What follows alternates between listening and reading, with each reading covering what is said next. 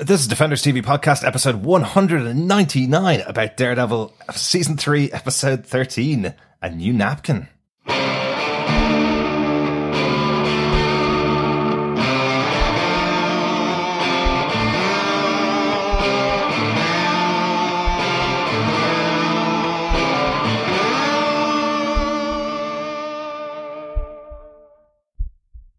Welcome back, fellow Defenders. This is our 199th episode of Defenders TV Podcast, where we're talking about Daredevil 313, A New Napkin, the season finale of Daredevil Season 3. I'm one of your hosts, Derek. I'm your other host, Chris. And I am your third and final host, John.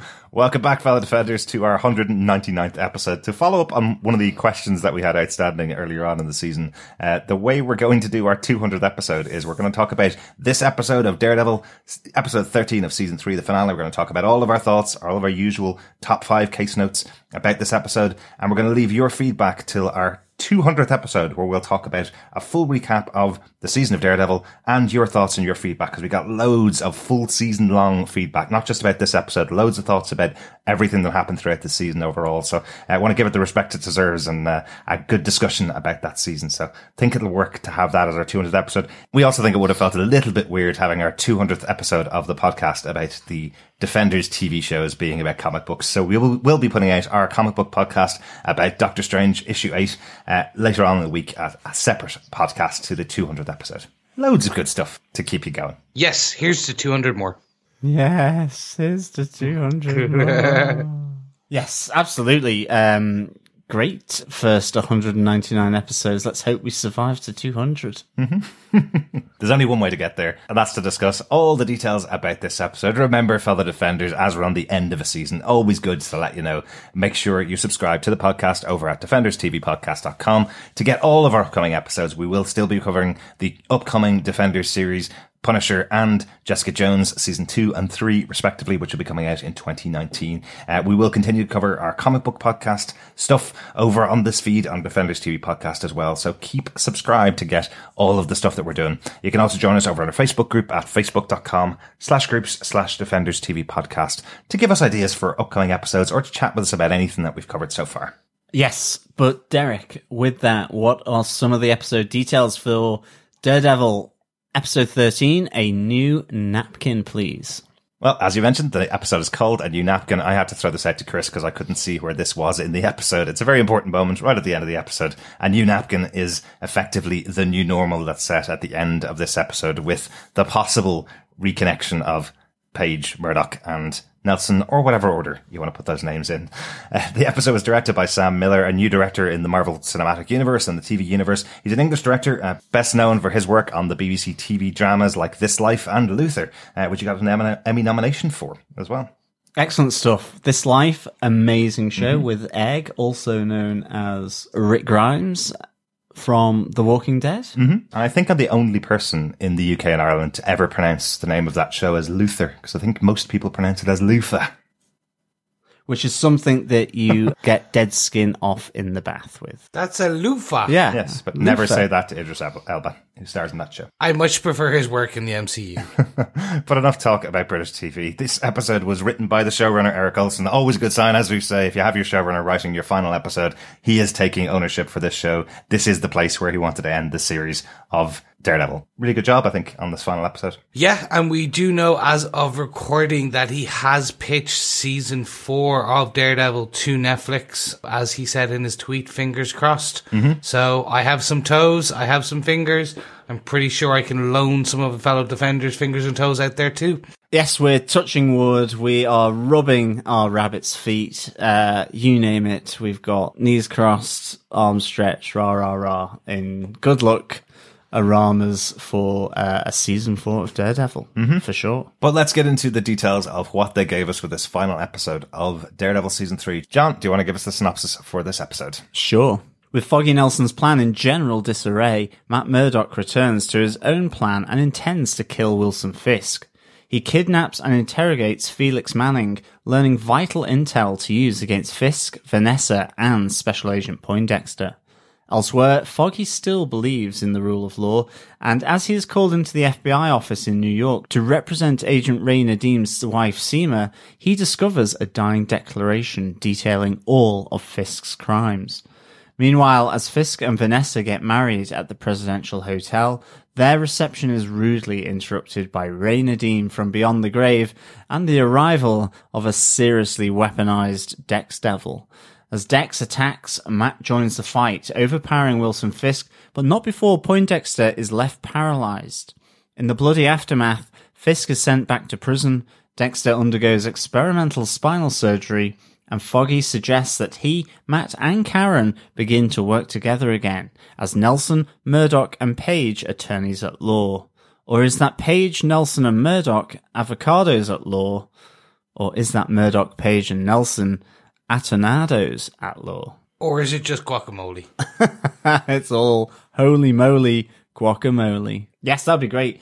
Team up. We can see season 4 now coming into Eric Olsen's pitch here. The three of them, the three amigos returned, ready for action with a really cheesed off Poindexter ready to get back into the fray. There we go. Season 4 written. Bosh. Done. Yep. Off you go, Netflix. Put the money behind it. Yep, no point to do your 200th episode now, John. Thanks. But let's get back into this episode of season 3 of Daredevil, the final episode for this season. Get into our usual thoughts about our top 5 case notes. Case note number 1, the kidnap of Felix Manning. We knew Felix would play a part in this series. One of the things I thought was really interesting in here with Felix Manning is that he's mentioned quite a few times that he's not a man for breaking. No matter what happens to him, Wilson Fisk will do whatever worse than anybody else can do. We heard it when he was talking to Karen Page earlier on in the season. He's been that kind of evil, gruesome guy in the background.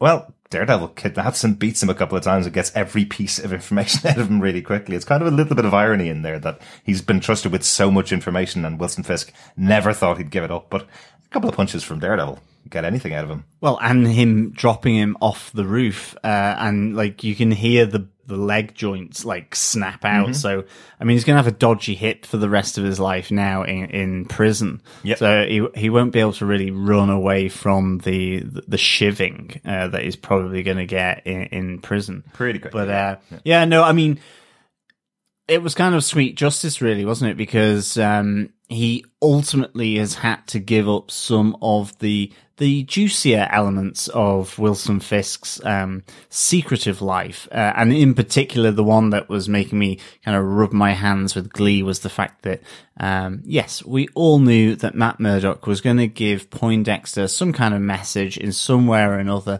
just to let him know that his dear North Star, Wilson Fisk, had ordered the death of his dearest North Star, Julie. And I thought that was just nice. That was kind of like, yes, that deserved to happen. And I'm really glad it did. And I'm really glad that it happened at the dangling feet of Felix Manning. Yes, absolutely. Anybody getting Batman Dark Knight Rises vibes or Dark Knight vibes or Batman Begins vibes there with the body of Felix dangling off the edge? Definitely a touch taken there from Batman. I really enjoyed the fact that even though Felix Manning is giving up all this information, he's kind of calling out all the people that have been murdered and all the information he has. Matt doesn't reel him back up like Batman would. He leaves him dangling to tell him the information before he will reel him back up. I do like that moment. And I don't think he even does at the end. I think he still leaves him hanging off the edge. You see Brett Mahoney arriving a little bit later on with the paramedics putting him on the stretcher, and Brett Mahoney standing over him going, "How did you end off dangling there?" And he's like, "I tripped." I told you, I tripped. Yeah. Great moment. For a split second, and I know that's exactly what they wanted, I thought Matt had dropped him over. Yeah, absolutely. And it was very well done, because I was like, based on Matt, what's going through, oh my God, he's going to kill him. That would be amazing. Or severely maim him at least. Yeah. Like drop him over the edge, he breaks all his bones, he's lying kind of crippled on the next roof. Like, this is the opening scene of the episode, and we just heard at the end of the last episode that Matt is going out to kill his rivals now. You know, if you're not willing to help him out, he's going to kill you. It was exactly the way they set it up. So yeah, totally get what you mean, Chris. Yeah. And then I really enjoyed Matt's actual stance while Felix was giving him the information. Batman usually stands there very stoic with his cape fluttering behind him. Yeah. You see Matt just like feet like dangling off the edge, just kind of like, he was just like, yeah, I'm in for a while, you know, just gonna sit down. He pulls out his picnic basket, kind of cup of tea, hot whiskey. Yeah. It was a fun interaction and I really enjoyed it. I did really like the scene, literally following that, where we see Brett there, Mahoney. He's fine with everything that's happening. Because what we do see is Foggy arrives and he believes someone is going to kill, Fisk. And Mahoney's like, yeah, fine with me. Let me get my popcorn out to watch is kind of the response from Brad, isn't it? Yeah. It's really interesting, isn't it? Because we do get that in a following scene as well from Foggy talking to Karen, where he's very much the one that's on the defense here to make sure that Matt doesn't cross that line. We hear him say that whole thing to Karen when she's going, you know, everybody is allowed a second chance. Well, except for Fisk is what Karen's saying. He's going, no, everybody, because if Matt crosses that line, then he is going to become the bad guy. He's going to be exactly the same as everybody else. And Karen's kind of going, yeah, but what if he accidentally killed him?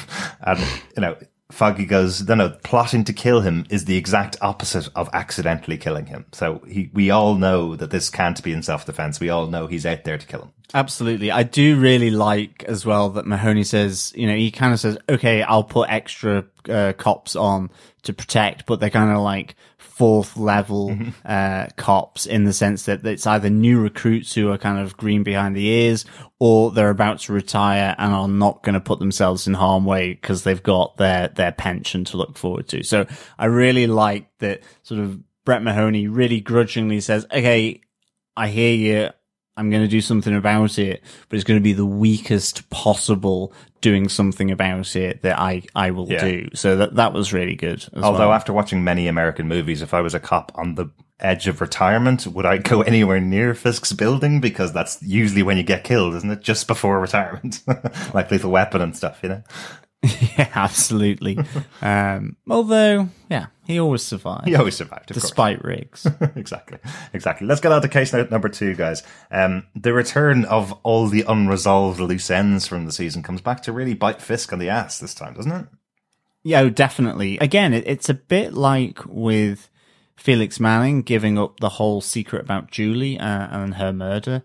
I really enjoyed that Ray Nadeem gets his moment to bring about sweet justice against Tammy Hatley in relation to the whole Agent Wynn murder, but importantly with regards to Wilson Fisk and what he did to curtail the FBI, but also to force him into effectively working for him, along with other people as well. I thought that was really good. I mean, we kind of wondered whether him playing for time outside of his home just before he was killed by Poindexter, whether he was filming that, whether there was some kind of outdoor security camera pointed on it so that at least he would get Poindexter. But here we get this dying declaration from Ray Nadeem. It comes with that special aspect to it, which is because he knows he's going to die, that his declaration, his statement of everything that's happened is given equal status to someone who's alive because he has less incentive to lie. It is admissible in court. Again, for me, it felt like sweet justice, and it felt like, you know, some of these aspects that Wilson Fisk thought were impregnable just got chipped away to the point where then it really did start to crumble. So I really enjoyed this moment. Well, first of all, I really enjoyed Seema.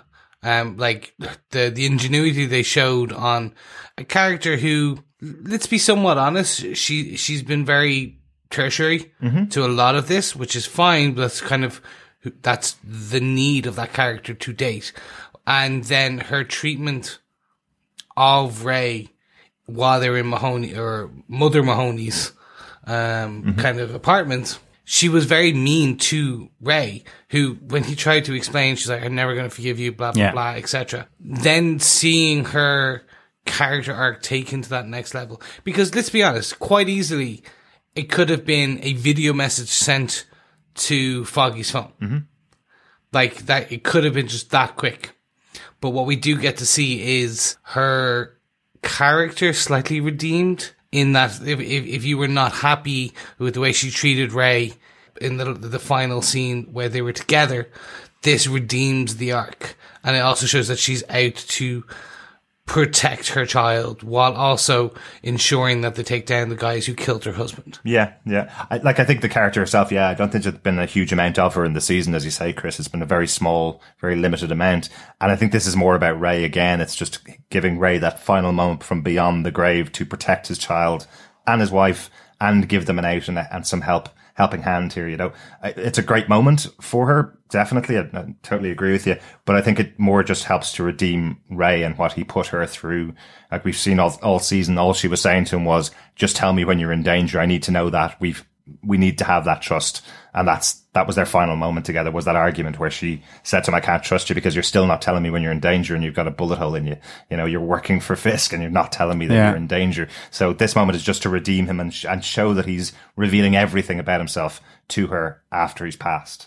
Yeah, no, I can kind of get that too, but it was a good scene. I think that's probably the best. Seeing the video given to Foggy being able to then take this back to Karen and explain why it's admissible in court, explain why it's so important. Because I too thought Fisk can easily get around this, and it was only when he explains it, which I have to say I really enjoyed. Thinking back on a lot of this, they still had quite a legal element. I remember saying in the lead up to this, I really hoped they had some courtroom scenes. Foggy filled in a lot of those courtroom scenes, being lawyer by day, lawyer by night. Yeah. Just a lawyer then. Yeah, pretty much. But an overworked, underpaid lawyer. Yes, yeah. So no, I really enjoyed this. It does lead us to our kind of second point, which is the second loose end. Poor old Julie. Mm-hmm.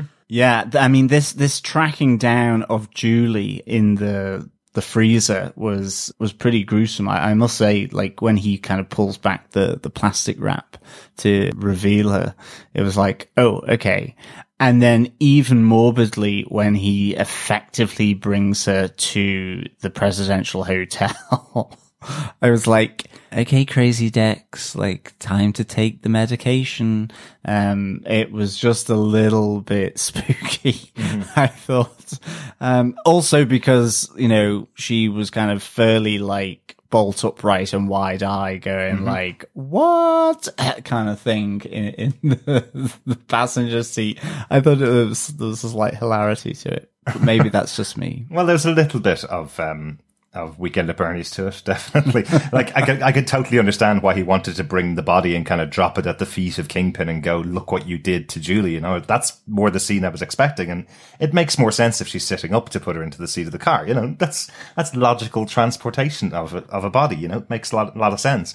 But the fact that he leaves her in the car after driving into the wedding, you know, that does seem a little bit odd. And he is completely broken at this stage. Yeah.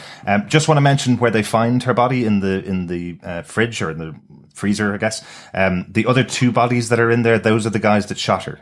Those are the guys that were painting up the walls and shot her and killed her. So Felix has also disposed of their bodies. Now, a lot of people have been quite confused because one of the guys has a goatee that could have been Melvin Potter, but it's not. It's definitely the two guys that shot and killed Julie and were going to kill Dex. They've outlived their usefulness and have been killed and thrown in there as well. So pretty brutal. I just loved the frozen rigor mortis snapping that had to take place for Dex to actually put her in the car.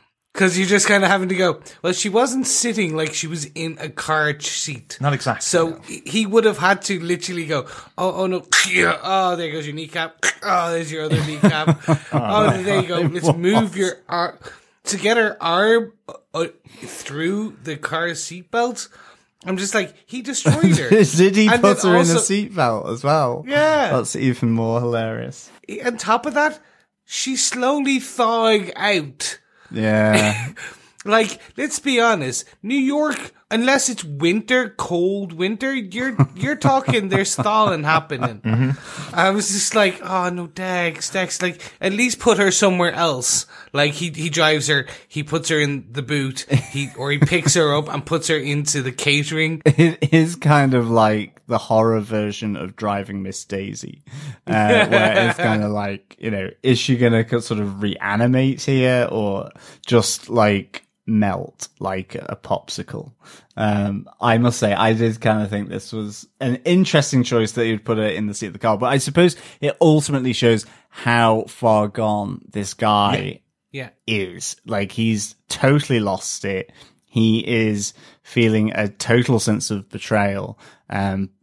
But there were moments where, you know, that sort of, that dark humor of mine, just took over a little. But in fairness, I was even surprised that they kind of showed sort of her body being sort of opened up, actually. Yeah. I mean, I know this generally is, 18 plus or R-rated or whatever, from the Netflix classification of it. Yeah, I was kind of surprised even at that, to be honest, that they did show that. So, I mean, for Jews, you know, someone who does like horror, this felt slightly horror-esque to me. Yeah, definitely. Personally, what I was hoping, because I understand exactly why they did it. They did it to show the deterioration of Dex, to show that he's talking to a corpse as if she was real. What I was hoping for was a split-second scene where she responds to him looking as she did before, to show that he's almost gone so far that he's hallucinating that she's still alive, that she's responding to him. Very much Psycho-esque, right? Right. So the mother was never talking in Psycho, but, spoilers, by the way, I guess.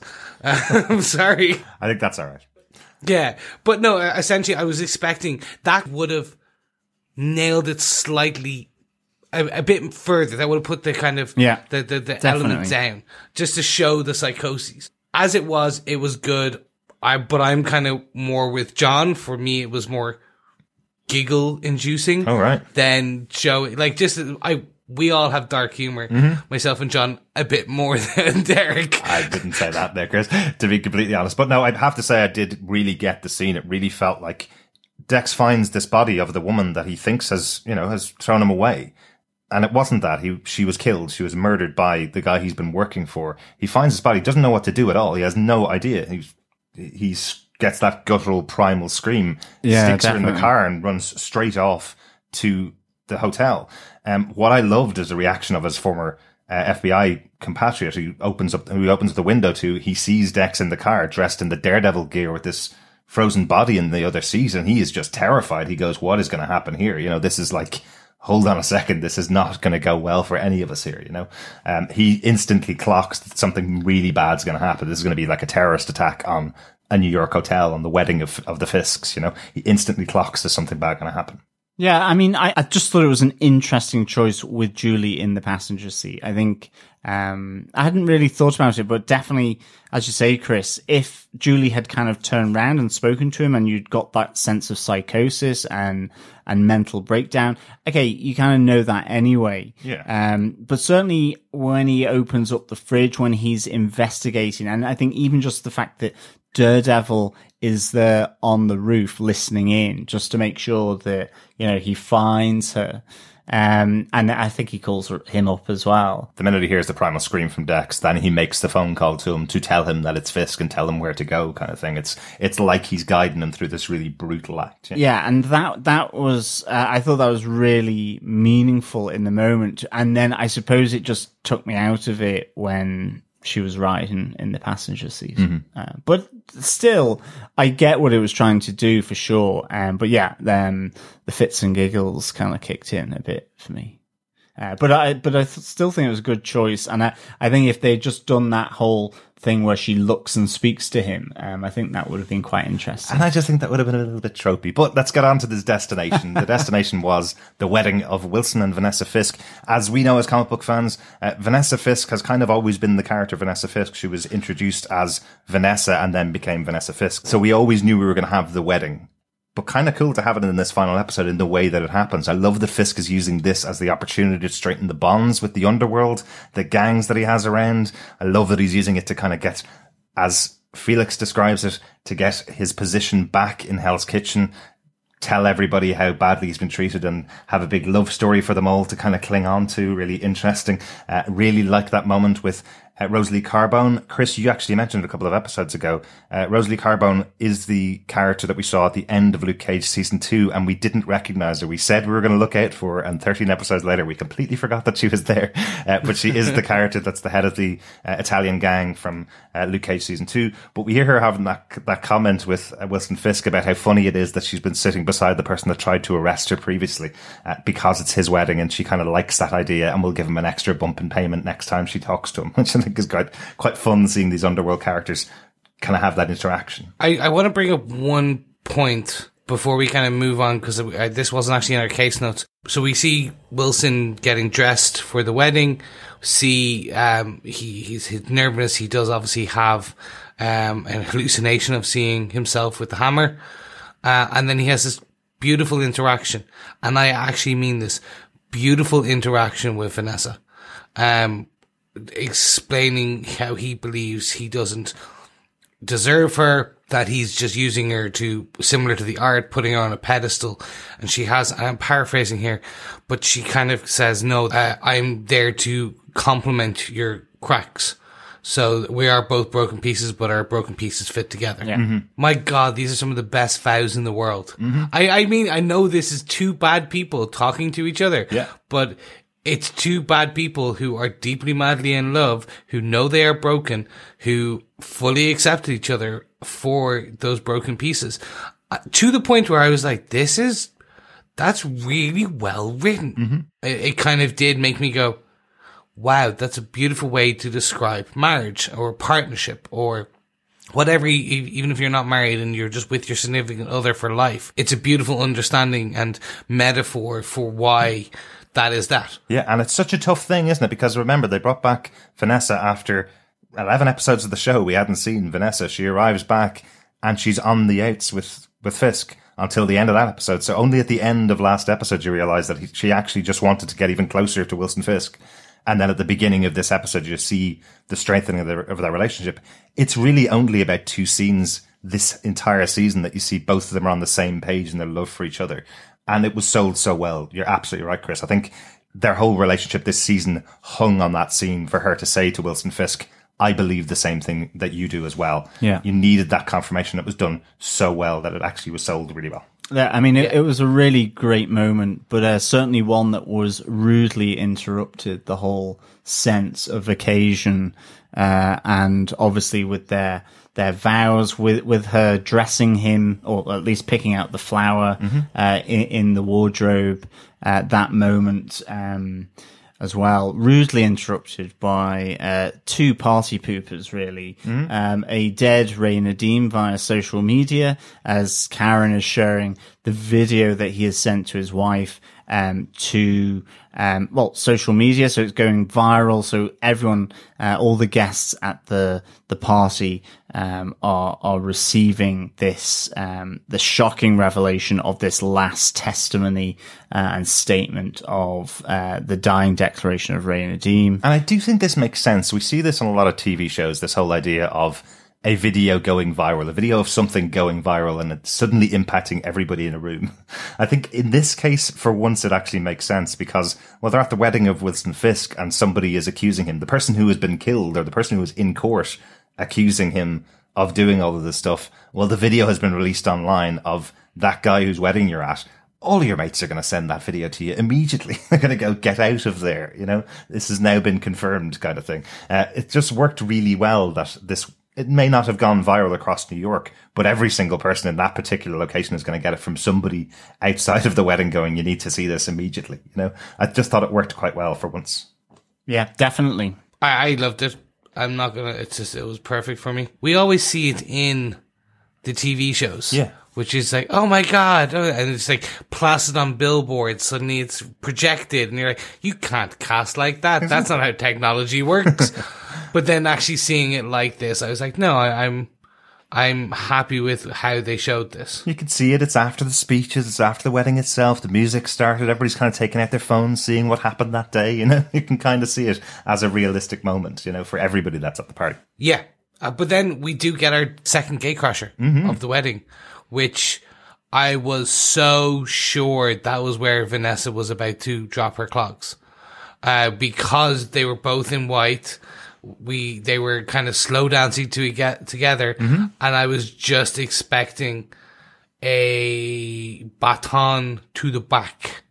That was just like, I was like, they're setting this up. This is what's going to happen. Yeah. And she's going to die in Wilson's arms. But no, we get a beautiful speech from Dex. Okay, yeah. We do definitely get that moment from Dex. I thought he was going to sing a song up on stage there when he started out with his microphone in hand. But I think you're right though, Chris. Like it's a few words before he throws the microphone, but the microphone was aimed at Vanessa, not at Wilson. It is only by the amazing reflexes of Matt Murdock that microphone doesn't kill Vanessa, but it is totally aimed at her. I'm glad that if she had died, she would have died on screen directly after that speech from Dex, because you're right, it was really necessary. And it is a great moment saying, Julie and I have a wedding present for you. You know, that moment, a great moment. If she was to die there, it would have worked really well. Yeah, it was really good. Just the whole breakup from Dex, you know, it's that sense of betrayal that he's had, talking of the spirit of Julie in the sense that they have this present, this gift for them, was really good. And yeah, I mean, all the way through the start of this big kind of showdown, really, between, Bullseye, Wilson Fisk, and then Matt Murdock, at all times, I was completely convinced that Vanessa was going to get a spoon through the heart. Oh, yeah. Or whatever it may be, a lapel through the forehead or something. I mean, she just felt so vulnerable. And I thought that was what was really good about this fight. And certainly with Wilson Fisk was just, you sensed the vulnerability of Vanessa, but you also sensed in that the vulnerability of Wilson Fisk. And I think that was played really well by these two actors. I thought it was really well done. And the menace of Bullseye here was amazing. And again, it comes to redeem Matt Murdock, really, because he ultimately is trying to prevent the death of Vanessa and also Wilson Fisk, at least at the hands of Poindexter. You know, he's looking to potentially kill him until the deal is made that saves Karen Page and Foggy Nelson. But anyway, I suppose that's more with our other point, but there are some great moments here on the dance floor by Bullseye with flying bits of cutlery. Again, he has that. It actually has the Daredevil motion of kind of almost like he's bowing as he flings two knives at some of the FBI agents, just down to a T.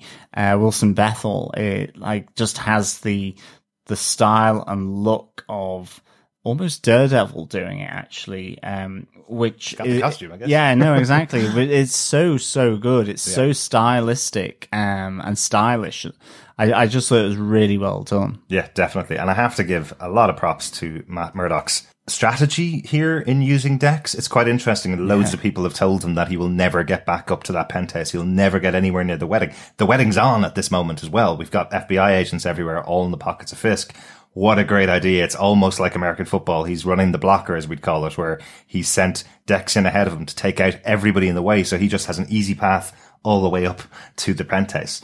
What a great idea. You see him walking in and you hear guys rolling on the floor going, Daredevil's gone past me already. And you see Matt Murdock walking over the bodies as he goes, you know. What a great way to use the strengths of your opponent against them, almost, you know. He's the one that stopped everything. So he used Dex against himself, basically. Cool idea. I love this scene just altogether, seeing when that microphone is flung and then Daredevil being able to knock it out of the air. Seeing Daredevil, we obviously see it in a lot more detail later on in the fight, which we'll get to, but seeing him fight both Dex and the FBI while also trying to get at Fisk was just fantastic. I really, really enjoyed this.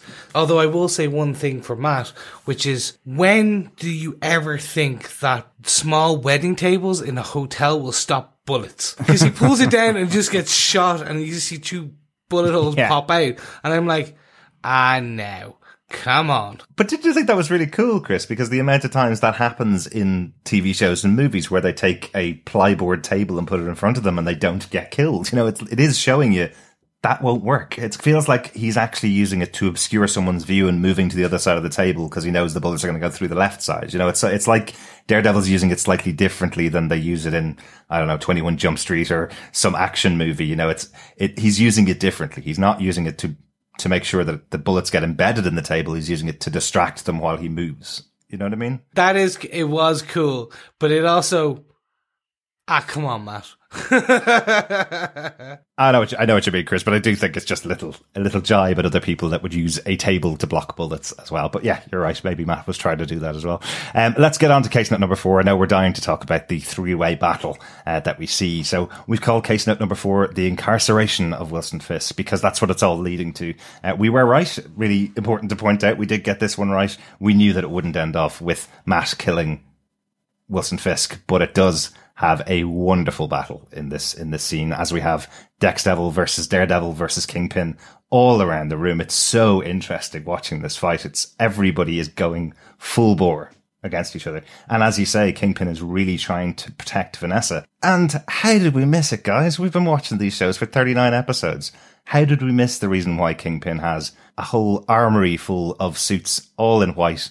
Well, these are all the ones that were made for him because they're bulletproof. These are all the suits that he got, his version of the Daredevil suits. That's why he's able to throw one around the shoulders of Vanessa so she doesn't get hurt by the flying stuff that's being thrown at her by Dex Devil. We didn't notice it. How did we miss that earlier on in the season?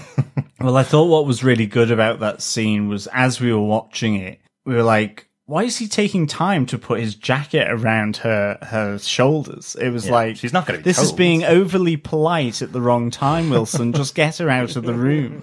And then it was like, they are Melvin Potter tailored suits. So he's actually protecting her. And of course, it all made sense. So I thought that was really, really nice. You know, that realization that, of course, he gets his suits made by Melvin Potter. So yeah, really nice touch there. With him putting his suit jacket around her. And then it was like, Vanessa, now leave. Vanessa, leave. Leave Vanessa, get out of there. I mean, I would be out of there like, no offense, Derek, but I mean, if I was your Vanessa to your Wilson Fisk, I would be hop, skip, and jump up those stairs and out to another helicopter waiting to take me to Italy. So, but, you know, I was like, why is she stood on the stairway?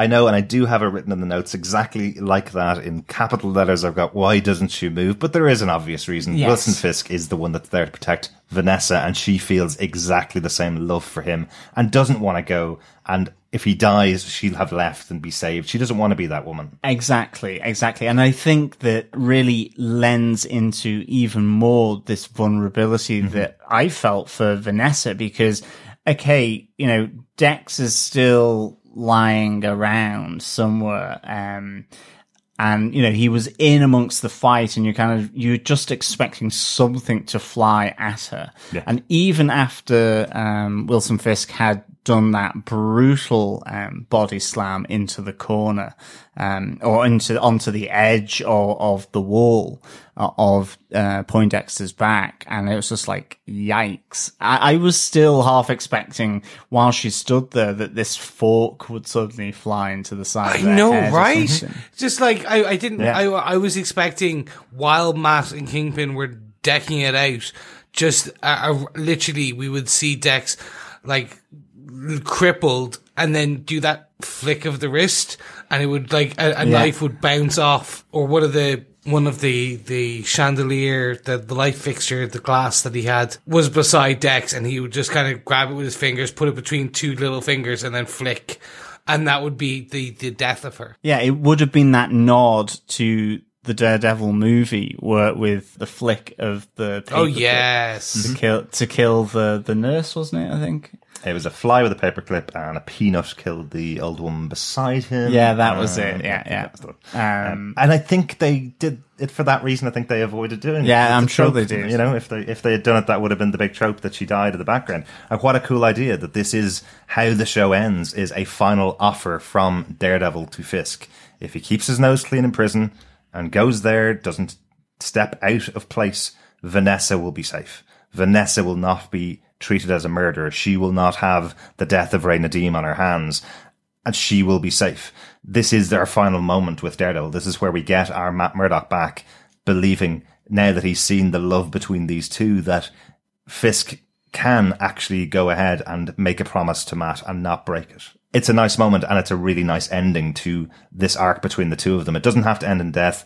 It can also end in this pact between all of them. Yeah, I think as well, the moment where the rabbit in the snowstorm gets covered in Fisk's blood, where, you know, it gets a nice Jackson Pollock swish of red paint over it, I suppose. That was pretty cool, I thought. And seeing Vanessa sort of watch that, and then having this deal played out in front of this picture that has moved in some way, either as the actual picture or as the blank cell wall in Riker's prison, or as the blank bedroom wall as Fisk's childhood memory. I think that was really quite cool as well, to have this picture that has come along with Wilson Fisk be there at the end as he's on his knees, effectively capitulating to what Daredevil wants, and having as well, having that snowstorm whiteness, that thing that keeps him calm, covered in angry red of his own blood. Which I thought, yeah. So, I mean, for me, that was like really very cool indeed. Yeah, absolutely. Like what a great ending, I think, to that story between them. We have Officer Mahoney coming in, Matt not leaving the room. Interestingly, Matt going upstairs to kind of present the situation to Mahoney, making sure he steps far enough away that he doesn't get arrested. And we have the other officers coming in and taking Dex's mask off, with Mahoney saying, "That's not Daredevil. Daredevil's the guy up there in the black suit." So we have that confirmation now. He's probably never getting back into that red suit. Can I just have a little aside here, guys? I know Daredevil in the comics has the red suit, and I know they tried really hard in season 2 and the end of season 1 to put him in this red armored costume. Do you think we're ever going to see him back in that suit? Because one of the things people have loved about this show is the dynamism that you have in those, 12-minute long takes of Matt in standard street clothing. If they get him back in that suit, we're never going to get another dynamic fight from Daredevil again, are we? It feels like you have Dex being able to use that suit because all he's doing is moving his hands, throwing stuff. He doesn't feel like he has to have the motion that Matt Murdock has to have to keep the show going the way it goes. So I agree and disagree at the same time. What I actually think we'll get is the Man in Black, but created by Melvin Potter. Because if Melvin Potter can make stab-proof, bulletproof suit jackets, he can probably make something quite similar for the Man in Black. It's going to have to be lightweight, though. Yeah. It's not going to be that suit again, right? No. He needs to be wearing the classical, absolutely skin-tight, thigh-showing, six-pack showing Lycra. He needs to represent the Marvel Ned Flanders on a ski slope here. Feels like I'm wearing nothing at all. Nothing at all. Exactly, nothing Chris. At all. Exactly. That will put off any of his adversaries for that split second, to give him that advantage of time and speed. Stupid, sexy Daredevil. Yeah, exactly. and because I think the opening credits it feels to me that's that Daredevil in the opening credits as the gloopy paint kind of goes down it. That it's giving the skin tight Lycra. You can see all the sinew and what have you underneath. Okay, I think about the opening credits way too much, but maybe they could go that route just for one. It'd be quite interesting. You can tell John never presses the skip intro button on Netflix. I think we should skip on to the next point, though. Case note number 5, is this the end, is what I have here. We have the tie-up of pretty much every storyline that's gone on this season.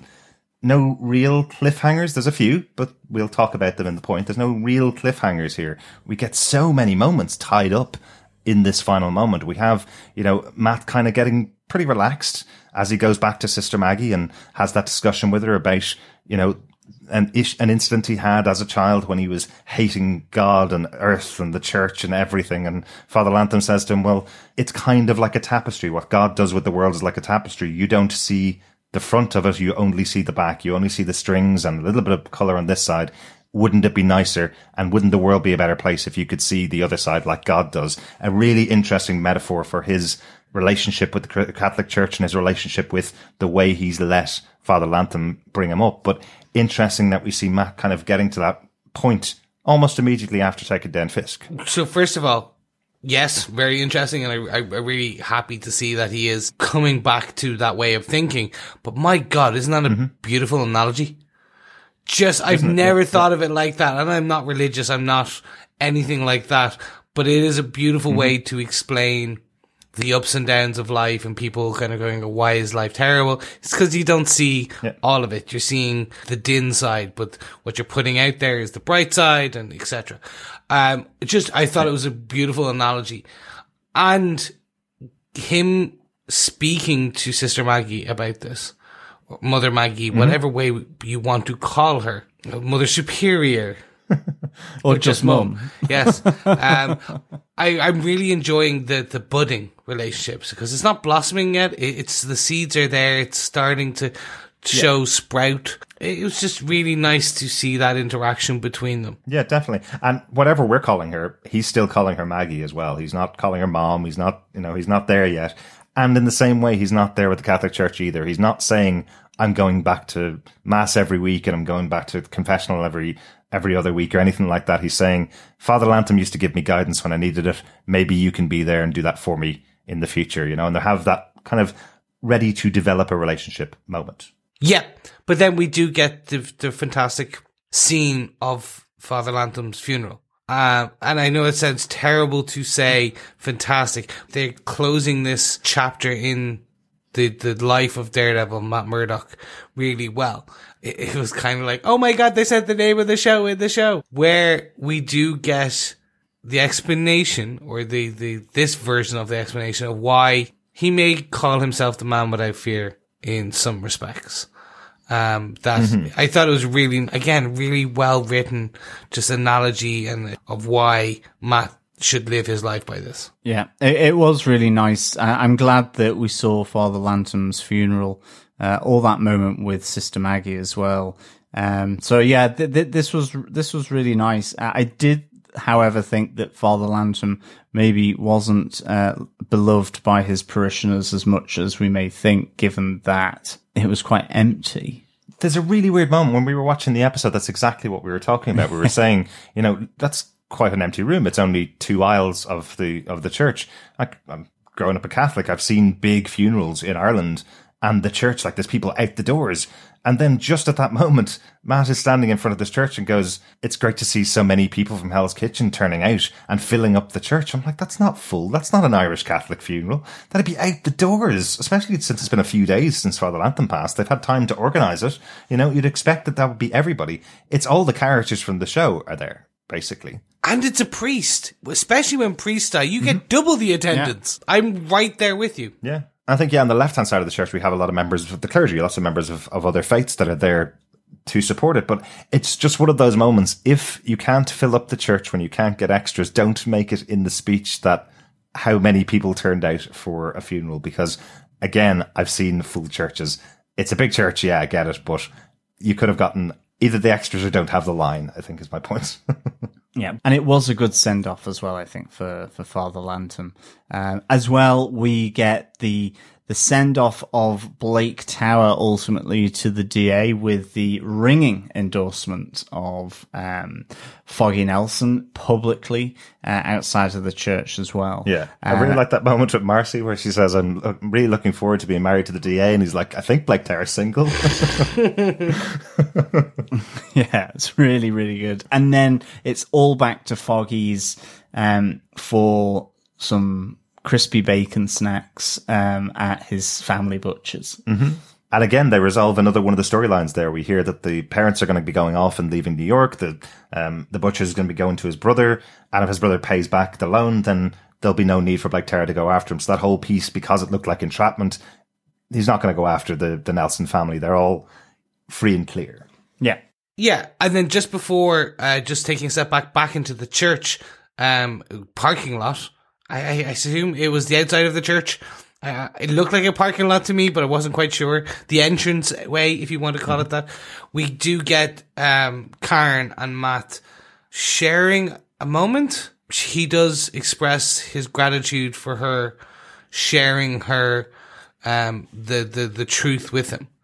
And her face visibly drops again, and you see it does take, but you do get a nice moment between these two again. Fast forwarding then, because I thought, oh no, that may have opened up wounds. When we are in the Nelson Butchers, we do see, or the delicatessen, Nelson Butcher delicatessen, it's the ampersand, it's kind of one of those weird ones. It's hipster. Just old school, not hipster. Old school is hipster, because hipsters are just taking all the retro stuff. Under Foggy's brother, it will become hipster because he's got the beard. But this is still his parents' shop, so it's just old. Okay, right now. But anyway, we do get Karen nicking a blind man's drink. She goes something like, is that straight up whiskey? And he goes, yeah, it is nice. And then she goes, yoink, it's mine now. And then we get essentially a very quick tie-up of the friendship, the law practice, everything in one. And we do get another name drop, which I was quite happy with, about a certain PI in Hell's Kitchen. Only one of the series, yeah. Yes, I should say, actually, by the way, that this is obviously the name drop of Jessica Jones, our illustrious, superpowered PI. But we get it as a joke where Murdoch does say that Karen Page will be more reliable, I believe is the term used, than Jessica Jones. Mm-hmm. And I think what's even more important here is Matt Murdoch is making jokes. We got a smile in the last episode. This time we get him making actual jokes. Yeah. What's going on? It's like his life is all sorted out. Yeah, and it's the Matt we wanted. It's the Matt that we were introduced to in the beginning. And I think that's the key aspect here. They've reset the clock. They've made changes to the Daredevil Netflix universe. People are dead, but they've reset the clock on this. You have the law practice, Avocados of Law, and PI service back together. He lost his spiritual compass, North Star. Now he has a new one. There's a lot going on, but it's kind of the reset clock, if you understand what I mean. Yeah, very much so. And this is what led me to wonder if this is the end of Daredevil, where they asked to write it that this could be the end of the show because everything is set in place and back to kind of where it was 3 seasons ago, that these three are working together in a practice. Of course, this character has gone through many changes over the decades that he's been around, and this moment where they all get back together and everything's happy and they're ready for a new adventure has happened many, many times in the comics, but it felt like there is nothing now to aim towards at the end of this series. It felt like we have all of our main players back where they should be. Thanks very much for watching the 3 seasons of Daredevil. And I hope that's not it. I hope we're going to get a season 4, but it felt like it could end right there. Yeah, I'm really with you on that. Yeah, it definitely felt like that. I mean, it is actually a really good end, I think, to season 3. And I think it's a nice kind of full circle, I suppose, if you will, from season 1 to now. But I definitely hope this is season 4. Certainly given the fact that, not only is Matt moving back into his apartment, but we see, a familiar symbol appear in the eyes of Dex. We see, one of Daredevil's great villains being sort of patched back together again from the spine upwards, I suppose, with this elective surgery that is taking place, which was really cool to see. Yeah. And we know that you can never keep a good Wilson Fisk locked up. So, or if you do, that he's going to be pulling strings on the outside. So there's plenty of threat there still in this universe that can be exploited for a season 4.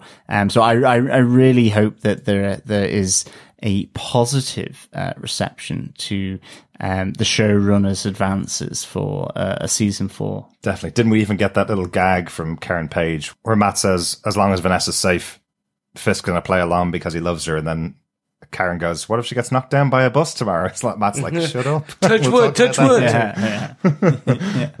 No, and I think we should pause at kind of at the end of this now, because we are starting to speak more of the season review and where we want things to go. I'm going to move it over to some notes, if that's okay with you, gentlemen. Mm-hmm. Definitely. Yes, I think so. On to the notes for sure. There's 2 noticeable exclusions from this season. Mm-hmm. And I'm going to take one, and Derek, I'll let you take the second. Okay. The first for me, we didn't get our cameo. We did not get our Stan Lee cameo in this season. I searched everywhere for this, and there was no mention at all of a Stan Lee cameo. Yeah, so we didn't see it ourselves, and also all the other people that have been watching the show, nobody else has picked up on one. So I found one Reddit thread that posits the flashback scene in Fogwell's gym where Maggie comes in. There is a photo of a young man. It's quite blurry. It looks like the writing says Lee, and potentially that's Officer Lee back in the day. And it was just it wasn't focused enough for people to zoom in on or kind of capture. Yeah. I went back and looked at that scene. I couldn't see it. So this is a really disturbing element for me. I was like, no. It's kind of like an Easter egg hunt. We watch it throughout the season. You're kind of keeping an eye on what characters doing, but we've been scanning the kind of back walls and things like that. I'm hoping it is found. I'm hoping it's something we just overlooked, in a very public scene, where there was a lot going on. But yeah, it's a bit of a strange one. Yeah. And I think just obviously having only recently lost Stan Lee, it seems even more important to me that he was in this final episode. I know these episodes came out a month and a bit before Stan Lee passed, of course, but it makes it even more important when you're rummaging through these scenes, kind of going, okay, we're getting onto the last episode. He must be here somewhere. Surely he's in the background of Foggy's family butchers or something, in one of those scenes. Surely he's in there, but he's not, unfortunately. There's no mention of him either. I was kind of hoping for an employee of the month photo in the hotel. Yeah, something like that. Like that's something silly like that. But it just, it never happened. And speaking of never happening, we also had a second no-show for this season. Well, actually, 2 others. One that we knew wasn't going to happen. We don't have Claire Temple, who started out her career back in season 1 of Daredevil. We know she finished off her storyline in Luke Cage and left the city. I think she is actually back in New York, according to conversations that happened with Colleen Wing and with Misty Knight. We believe that Claire Temple is back in New York somewhere.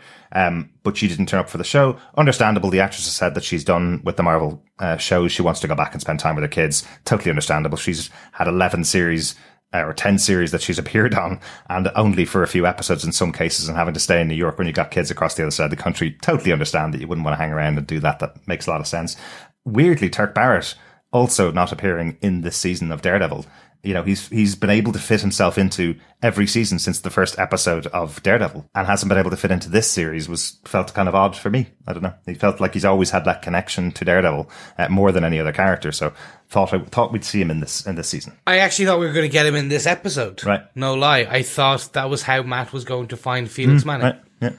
Yeah. Turk was going to do a request, I was assuming it was the opening where Turk is doing something bad and Matt comes and knocking. He's like, oh God, not you again, type of kind of joke. It'd be like, yeah, that's fun. Yeah, it was very strange not to see him.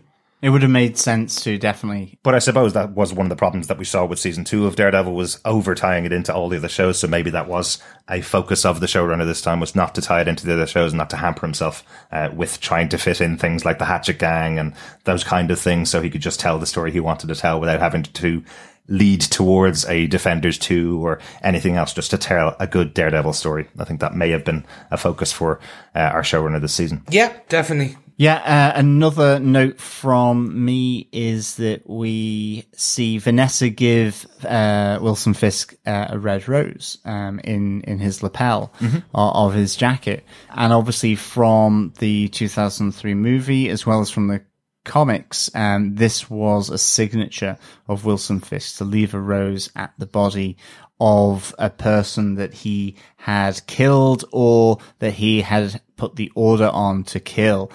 So it was done for Matt's father in the movie as well.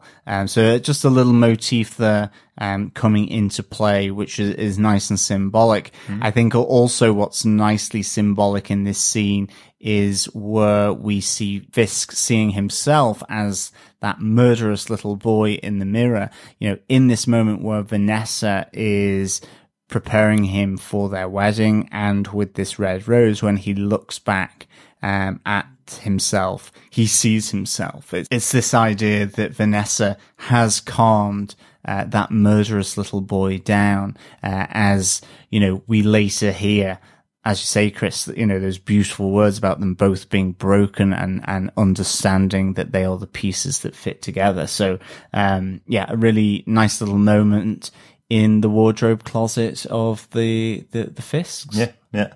I was wondering what it was seeing when Vanessa puts that rose on him. Was he still seeing the murderous boy or not? Because we don't actually see the mirror reflection of Fisk. No, that's true. Yeah. So I was wondering whether it's just he's accepted the little boy is still inside him, or is that little boy gone now because he has Vanessa? And I think the little boy is gone because he has Vanessa in his life. I think that's what it's trying to say. But it is still interesting, 3 seasons, and for him, 30 years on from this murderous kid, he's still seeing that in the mirror. He's still seeing the murder of his father, having that stain on his soul, And final note, big one, this one, because I didn't notice it. I did go back and check out the comic books that it's based on, though. Daredevil 196 and 199 introduce a character called Lord Darkwind, whose alter ego is Dr. Oyama. This is the character who invented putting adamantium onto bones. So that's exactly how the character of Wolverine was created, for example. In these issues, in Daredevil 196 to 199, Wolverine is on the trail of Lord Darkwind, who kidnaps Bullseye, who's had his back broken, and fuses his bones with adamantium in the spine, just like we see in this episode of Daredevil. And we do hear the other surgeon calling out the fact that this is Dr. Oyama, so obviously connected to the storyline from the comic books, and quite interesting that this is part of Bullseye's character, that he gets the adamantium fused to his bones and comes back even more unbeatable than he was before. Quite cool, huh? Yeah, good stuff. Good stuff. If that's it for the notes, guys, I think it's time to get on to our defense and close out the episode. Let's start out with Chris for the end of season 3, the season 3 finale of Daredevil, A New Napkin. Do you defend this episode, Chris? I do defend this episode. I am speaking wholly for just my defense for episode 13. I do feel the last 10 minutes of this episode were very rushed. Mm-hmm. We got a lot of information closed off, thrown at us very quickly. I do feel that potentially I would have preferred the Wilson Fisk, Dex Devil and Daredevil or Man in Black fight scene went on 10 to 5 more minutes. I just felt it was really interesting to see, but again, it also felt rushed.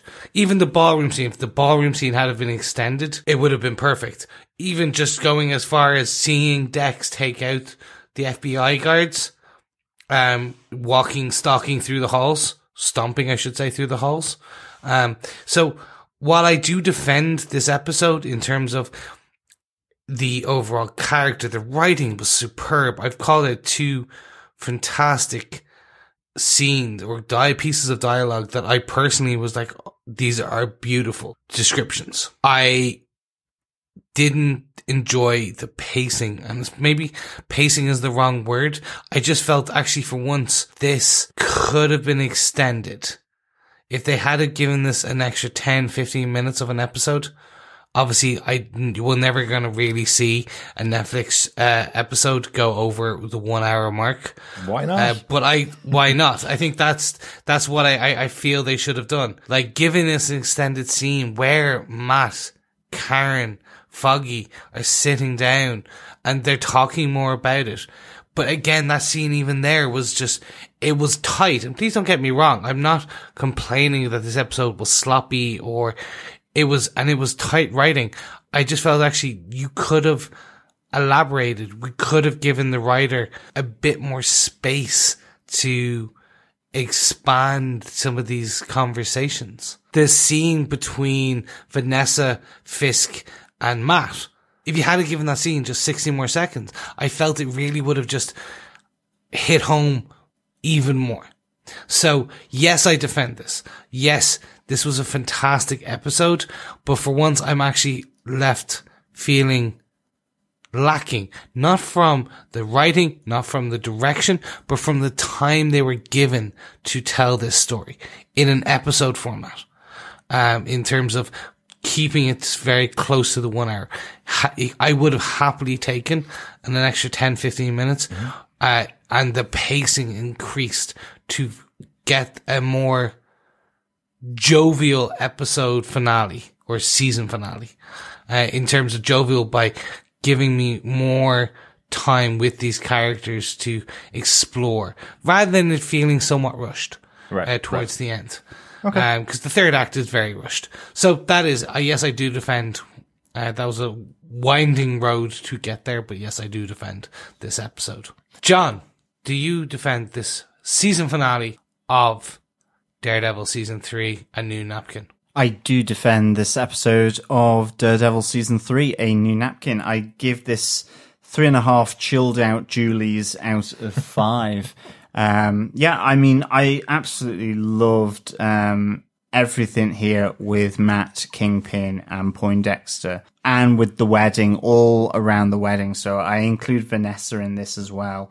I just thought that was really good. I loved seeing Poindexter being exposed to the truth, and him bringing his present, his and Julie's present to the Fisk wedding. I thought that was really, really nice. I think that fight in the penthouse apartment was so cool, but wow, I think that wrap up was pretty efficient. It felt a bit more like, a abstract of a scientific article rather than, a TV show. I thought it was very efficient. Don't get me wrong, I really enjoyed seeing our 3 protagonists together again, committing to working as, Nelson, Murdoch, and Page, the attorneys at law. That was a sweet moment, and a really fitting end, for sure. But yeah, it really just suddenly went into, I don't know what gear. How many gears do Formula One cars have? At least 8. It really just sped to this wrap up. I really hope that this, fantastic wrap up that kind of brings them full circle as this trio of partners again working in law like they started off in the early few episodes of season 1 getting together. I hope that leads to a season 4 ultimately, and doesn't become the period for Daredevil as a Marvel Netflix show. I really thought this was a good final episode, and I definitely do defend episode 13 of Daredevil Season 3, A New Napkin. Derek, do you defend episode 13 of Daredevil? I do defend this episode, but I think I know what the problem is with this ending. I think it's the confidence is gone.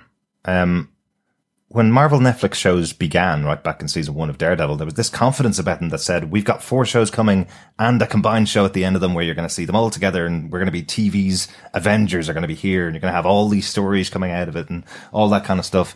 We've been knocked back quite significantly this year as fans of Iron Fist and as fans of Luke Cage. We've had this knockback twice already this year that our shows aren't coming back.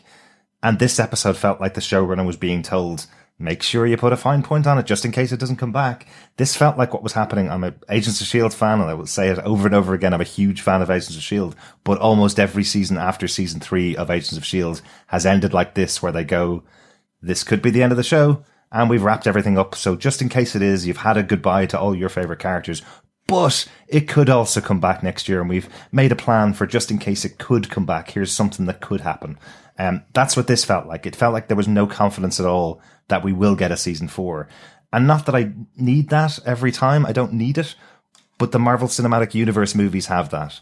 The Marvel TV shows on Netflix have always had that confidence at the end of their shows. Look at the end of Iron Fist. Look at the end of Luke Cage season 2. They were so confident that they were coming out of the gates with their next season because they've set everything up in place and put all those chess pieces in place.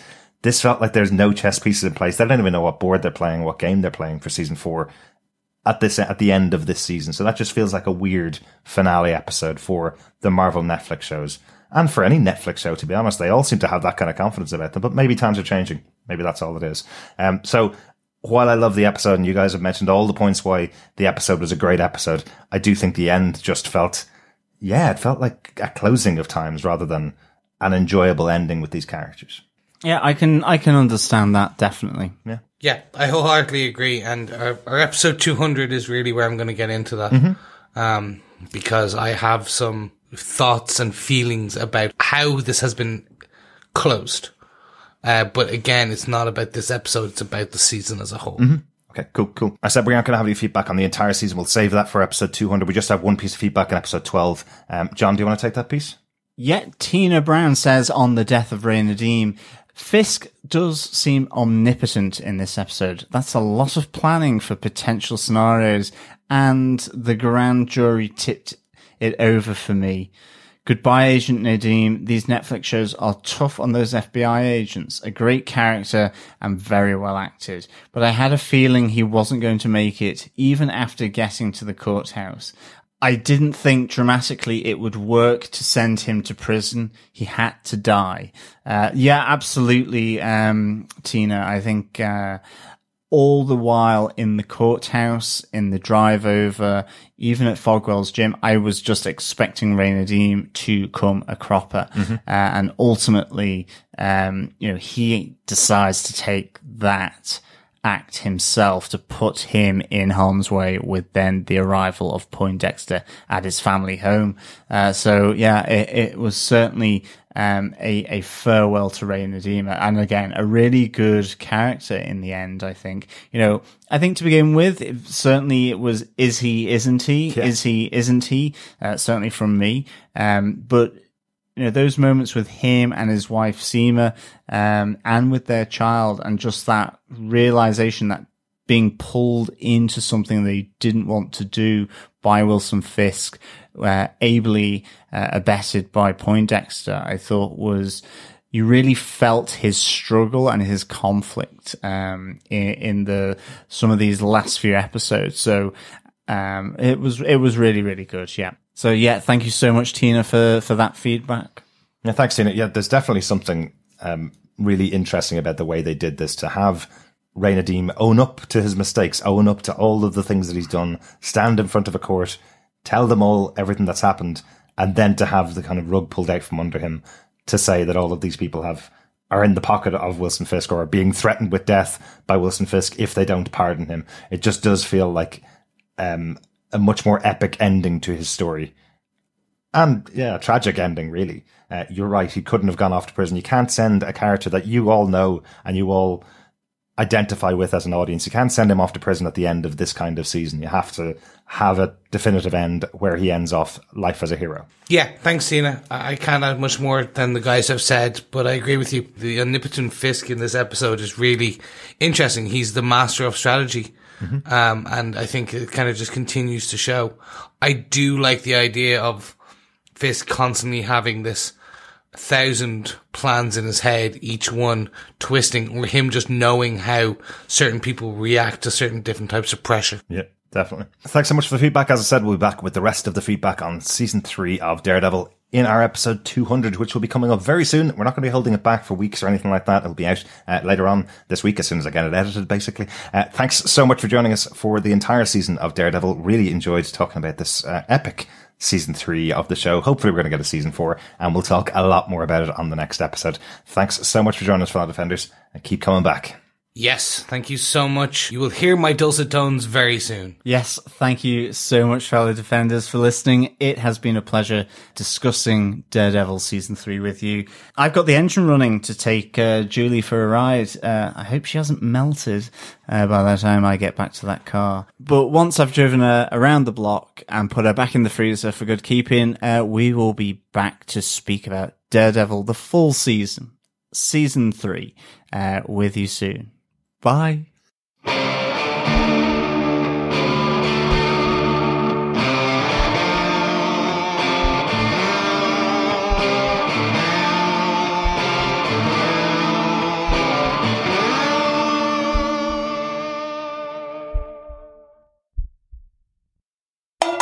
where we're talking about Daredevil 313, A New Napkin, the finale of season 3 of Daredevil. We're so shocked that we're near the finale. Something fell over. I just kicked over my phone, yes. Matt doesn't reel him back up like Matman. Matman? Well, I think that's a good new... Matman.